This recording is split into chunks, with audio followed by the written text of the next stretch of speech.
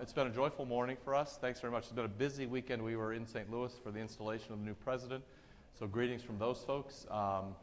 Dr. Kleinig and his wife Claire have had a whirlwind tour, here and there. They'll actually go back to St. Louis today. So we're very grateful that he's here with us again today. It's beneficial for the pastors as well. It stretches us to hear how Dr. Kleinig speaks about theology in a way that is on the other side of the world. That's very helpful for us too, as it is, I'm sure, for all of you.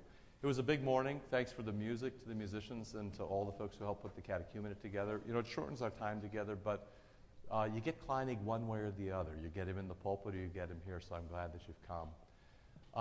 If you know people who still are interested in St. John, they can certainly still join the catechumenate. Please get their names to me. If you have children who need to go to Sunday school, we're off and running. Here we go. Let me again remind you, if you can come help next door, things are really the pace is really picking up next door. So two things. If you want to come help, Mondays and Wednesdays at 6, Saturday in the morning at 8:30. There's all kinds of tasks to be doing. And also, if you still have a CapCam gift that's out, if you still got a little bit of a balance, send that through, because now we're spending money. For a long time, we took a lot of money in. We're spending money now at a quick pace, which is good. That's what we were meant to do. So that's very good. This goes to Russia today.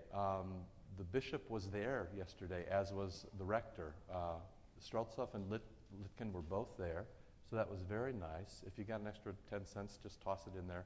We'll send it to the folks in Russia.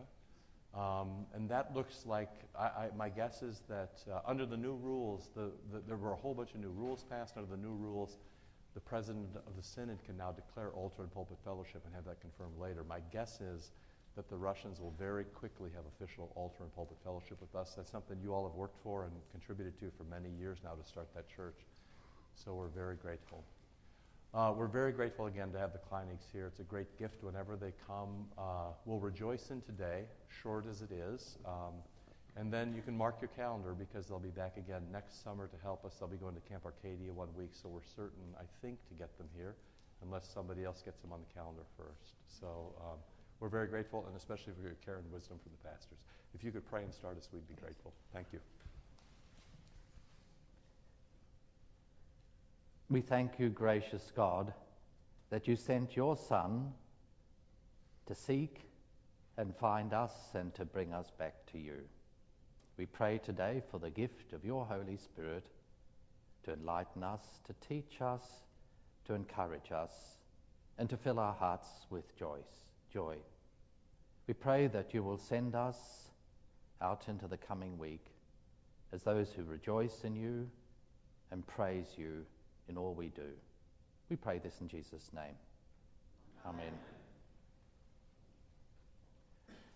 A short study. Now, you'll cue me in when I've got to stop, because once I get wound up, there's no stopping.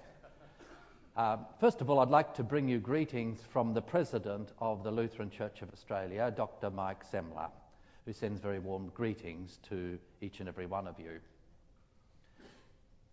The story is told that one of the wise men who came to visit Jesus in Bethlehem was perturbed that Jesus was there lying in a manger. And so he asked baby Jesus, "What can I do for you? What can I give you? You're here in a cowshed. Let me give you a palace." And Jesus says, "No, I don't need a palace. The Son of Man has nowhere to lay his head." And the man says then, "Well, at least I can give you some of my riches, my wealth." And baby Jesus says, "No, I've not come to receive riches, but to enrich those that I come to seek." And the wise man says, "Well then, what can I give to you? What do you want from me?" And Jesus says, "Give me your sins. That's what I want from you. Give me your sins." I want to just have a few things to say about something which is part of your communion service, and that's the prayer of offering that you pray immediately after the sermon as the offering is brought forward.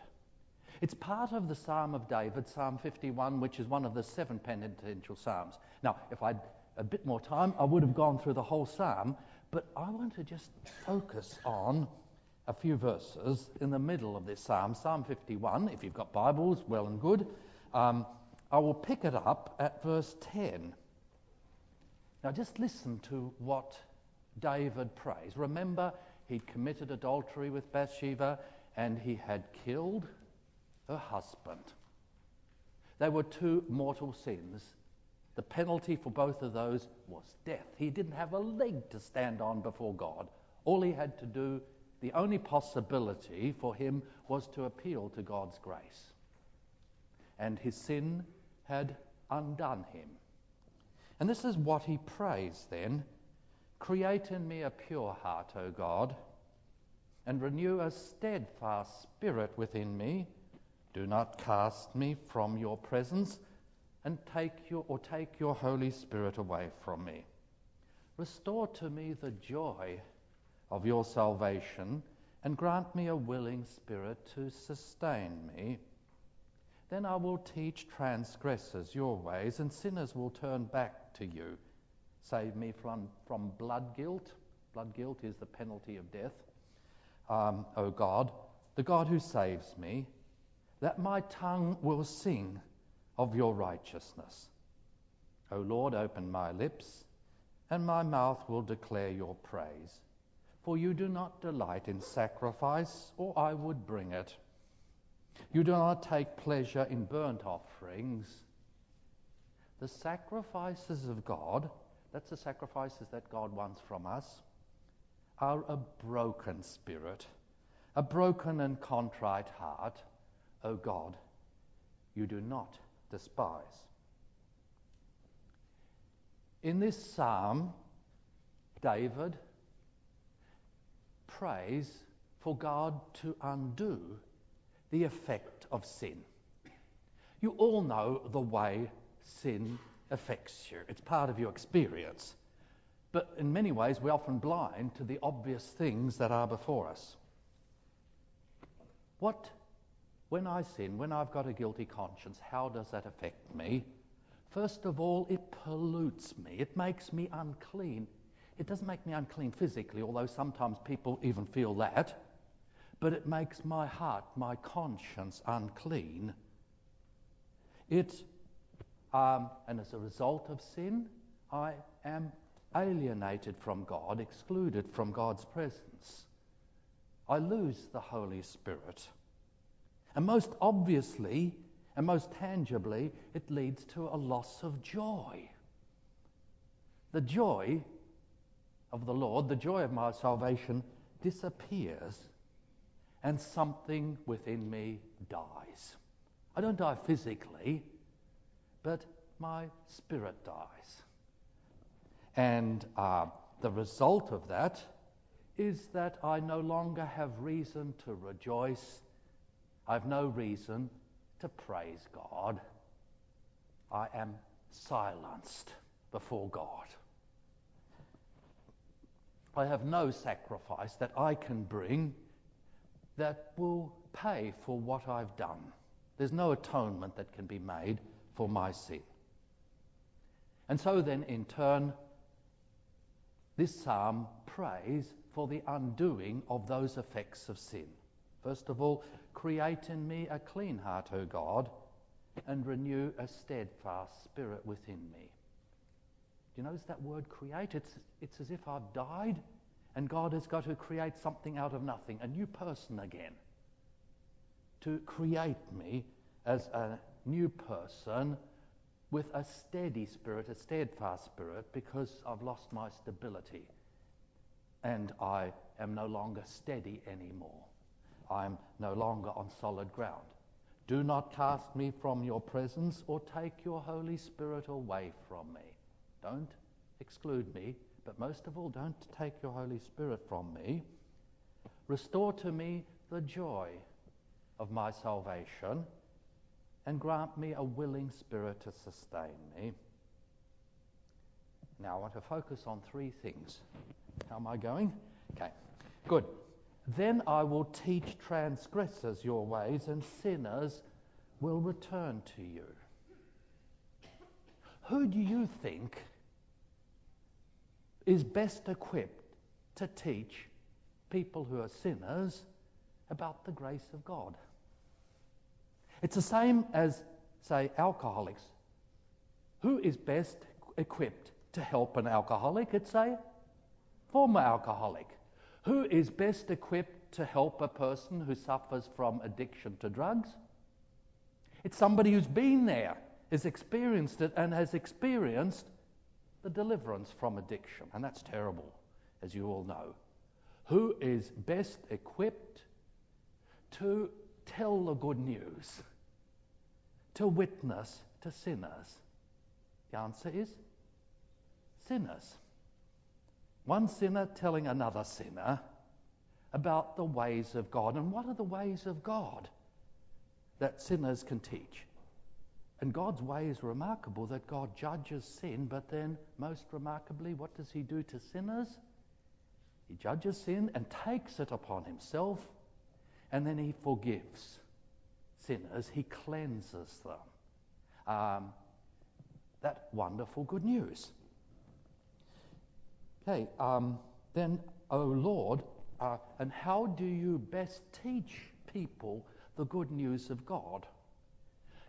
Now, one of the things that happens is that the Christian message is so marvelous that it's basically incredible. It's unbelievable. Well, what happens then when you experience something way out, extraordinary, too good to be true? The only way you can communicate it to others is just tell somebody how good it is, and you go into the language of praise. How do we best bear witness as sinners, as people who have sinners, to a gracious God, a forgiving God? It is through praising him, the language of praise. And so David then asked God to transform him from a silenced sinner, a sinner who has been silenced, who has no reason to praise God because he's dead in sin, to a praise singer. Just listen to what he says. O Lord, open my lips. Why? So that my mouth will show forth your praise. So that my mouth will show forth your praise. Now, what this psalm has in mind is something that was anybody in the ancient world would have been familiar with. You see, the Israelites were surrounded by pagan people, and pagan people had idols. The idols were the means by which they could access a god, contact their god. And after an idol was made, there was a special ceremony which was called the opening of the lips, or the opening of the mouth. The priest would open the eyes of the idol so that the god who was in the idol would see the people who came to the idol. He would open the lips of the idol so that that idol would become the mouthpiece of God. And he would breathe in the idol so that the spirit of the god would go into the idol. And the idol would cease to be an idol and become the embodiment of God. Now that's the picture here. David sees himself as something like a statue, dead statue, and he asks God to open his lips. Why? So that from this point onwards, his whole life would be a life in which he praised God for his grace, his mercy. And that the joy that he experienced then would be shared with others. Because that's the nature of joy. Just as misery seeks its own company, so joy seeks the company of others. If you're filled with joy, it's got to come out. You've got to share it. And when you share it, it's doubled, it's trebled, it just multiplies. And you do that by praising the source of joy. In this case, it is the Lord who graciously cleanses and receives sinners. Lastly, David goes on to say, For you do not delight in sacrifice, or I would bring it. You do not take pleasure in burnt offerings. The sacrifices of God are a broken spirit, a broken and contrite heart. O God, you do not desire. A broken and contrite heart. Instead of the broken body of an animal being offered to God to atone for sin, what God wants from you, what God wants from me, is the broken and contrite heart. Remember the story I told you at the beginning? What is it that you have to offer to Jesus? You come with empty hands. There's nothing that you can do that he needs. There's nothing that you can bring that can atone for the things you've done. There's nothing that you can do that can cleanse you from the stain of sin. The one thing that you can offer to God is your sin and your broken and contrite heart. Now, why is it, and this is rather strange, why is it that in the divine service, after the sermon, as the offering is brought forward, that we sing these words, "Create in me a clean heart, O God"? Quite simply, we bring our God-pleasing offerings to God. We bring the offerings of the gifts that we have, the money. We bring the offerings of praise, but most of all, we bring the offerings of our sin. And why then? Because we're about to come to Holy Communion, and in Holy Communion, Jesus takes on our sin on his shoulders, and he gives us his own body and blood, not just to cleanse us, not just to free us from sin, but to recreate us. To recreate us as joy-filled people, and to send us out into the week as praise singers. People whose lives are lives of praise. Let's pray. We thank you, gracious Heavenly Father, for the joy of our salvation. Give us your Holy Spirit, the Spirit of joy, and send us on our way rejoicing this coming week. We thank you for this gift of the new day. We thank you for the gift of the week ahead of us. And we pray that you will open our eyes so that we see you in us and with us and around us, and all the good things that you wish to give to us, and through us give to others. We commend ourselves to you in Jesus' name. Amen.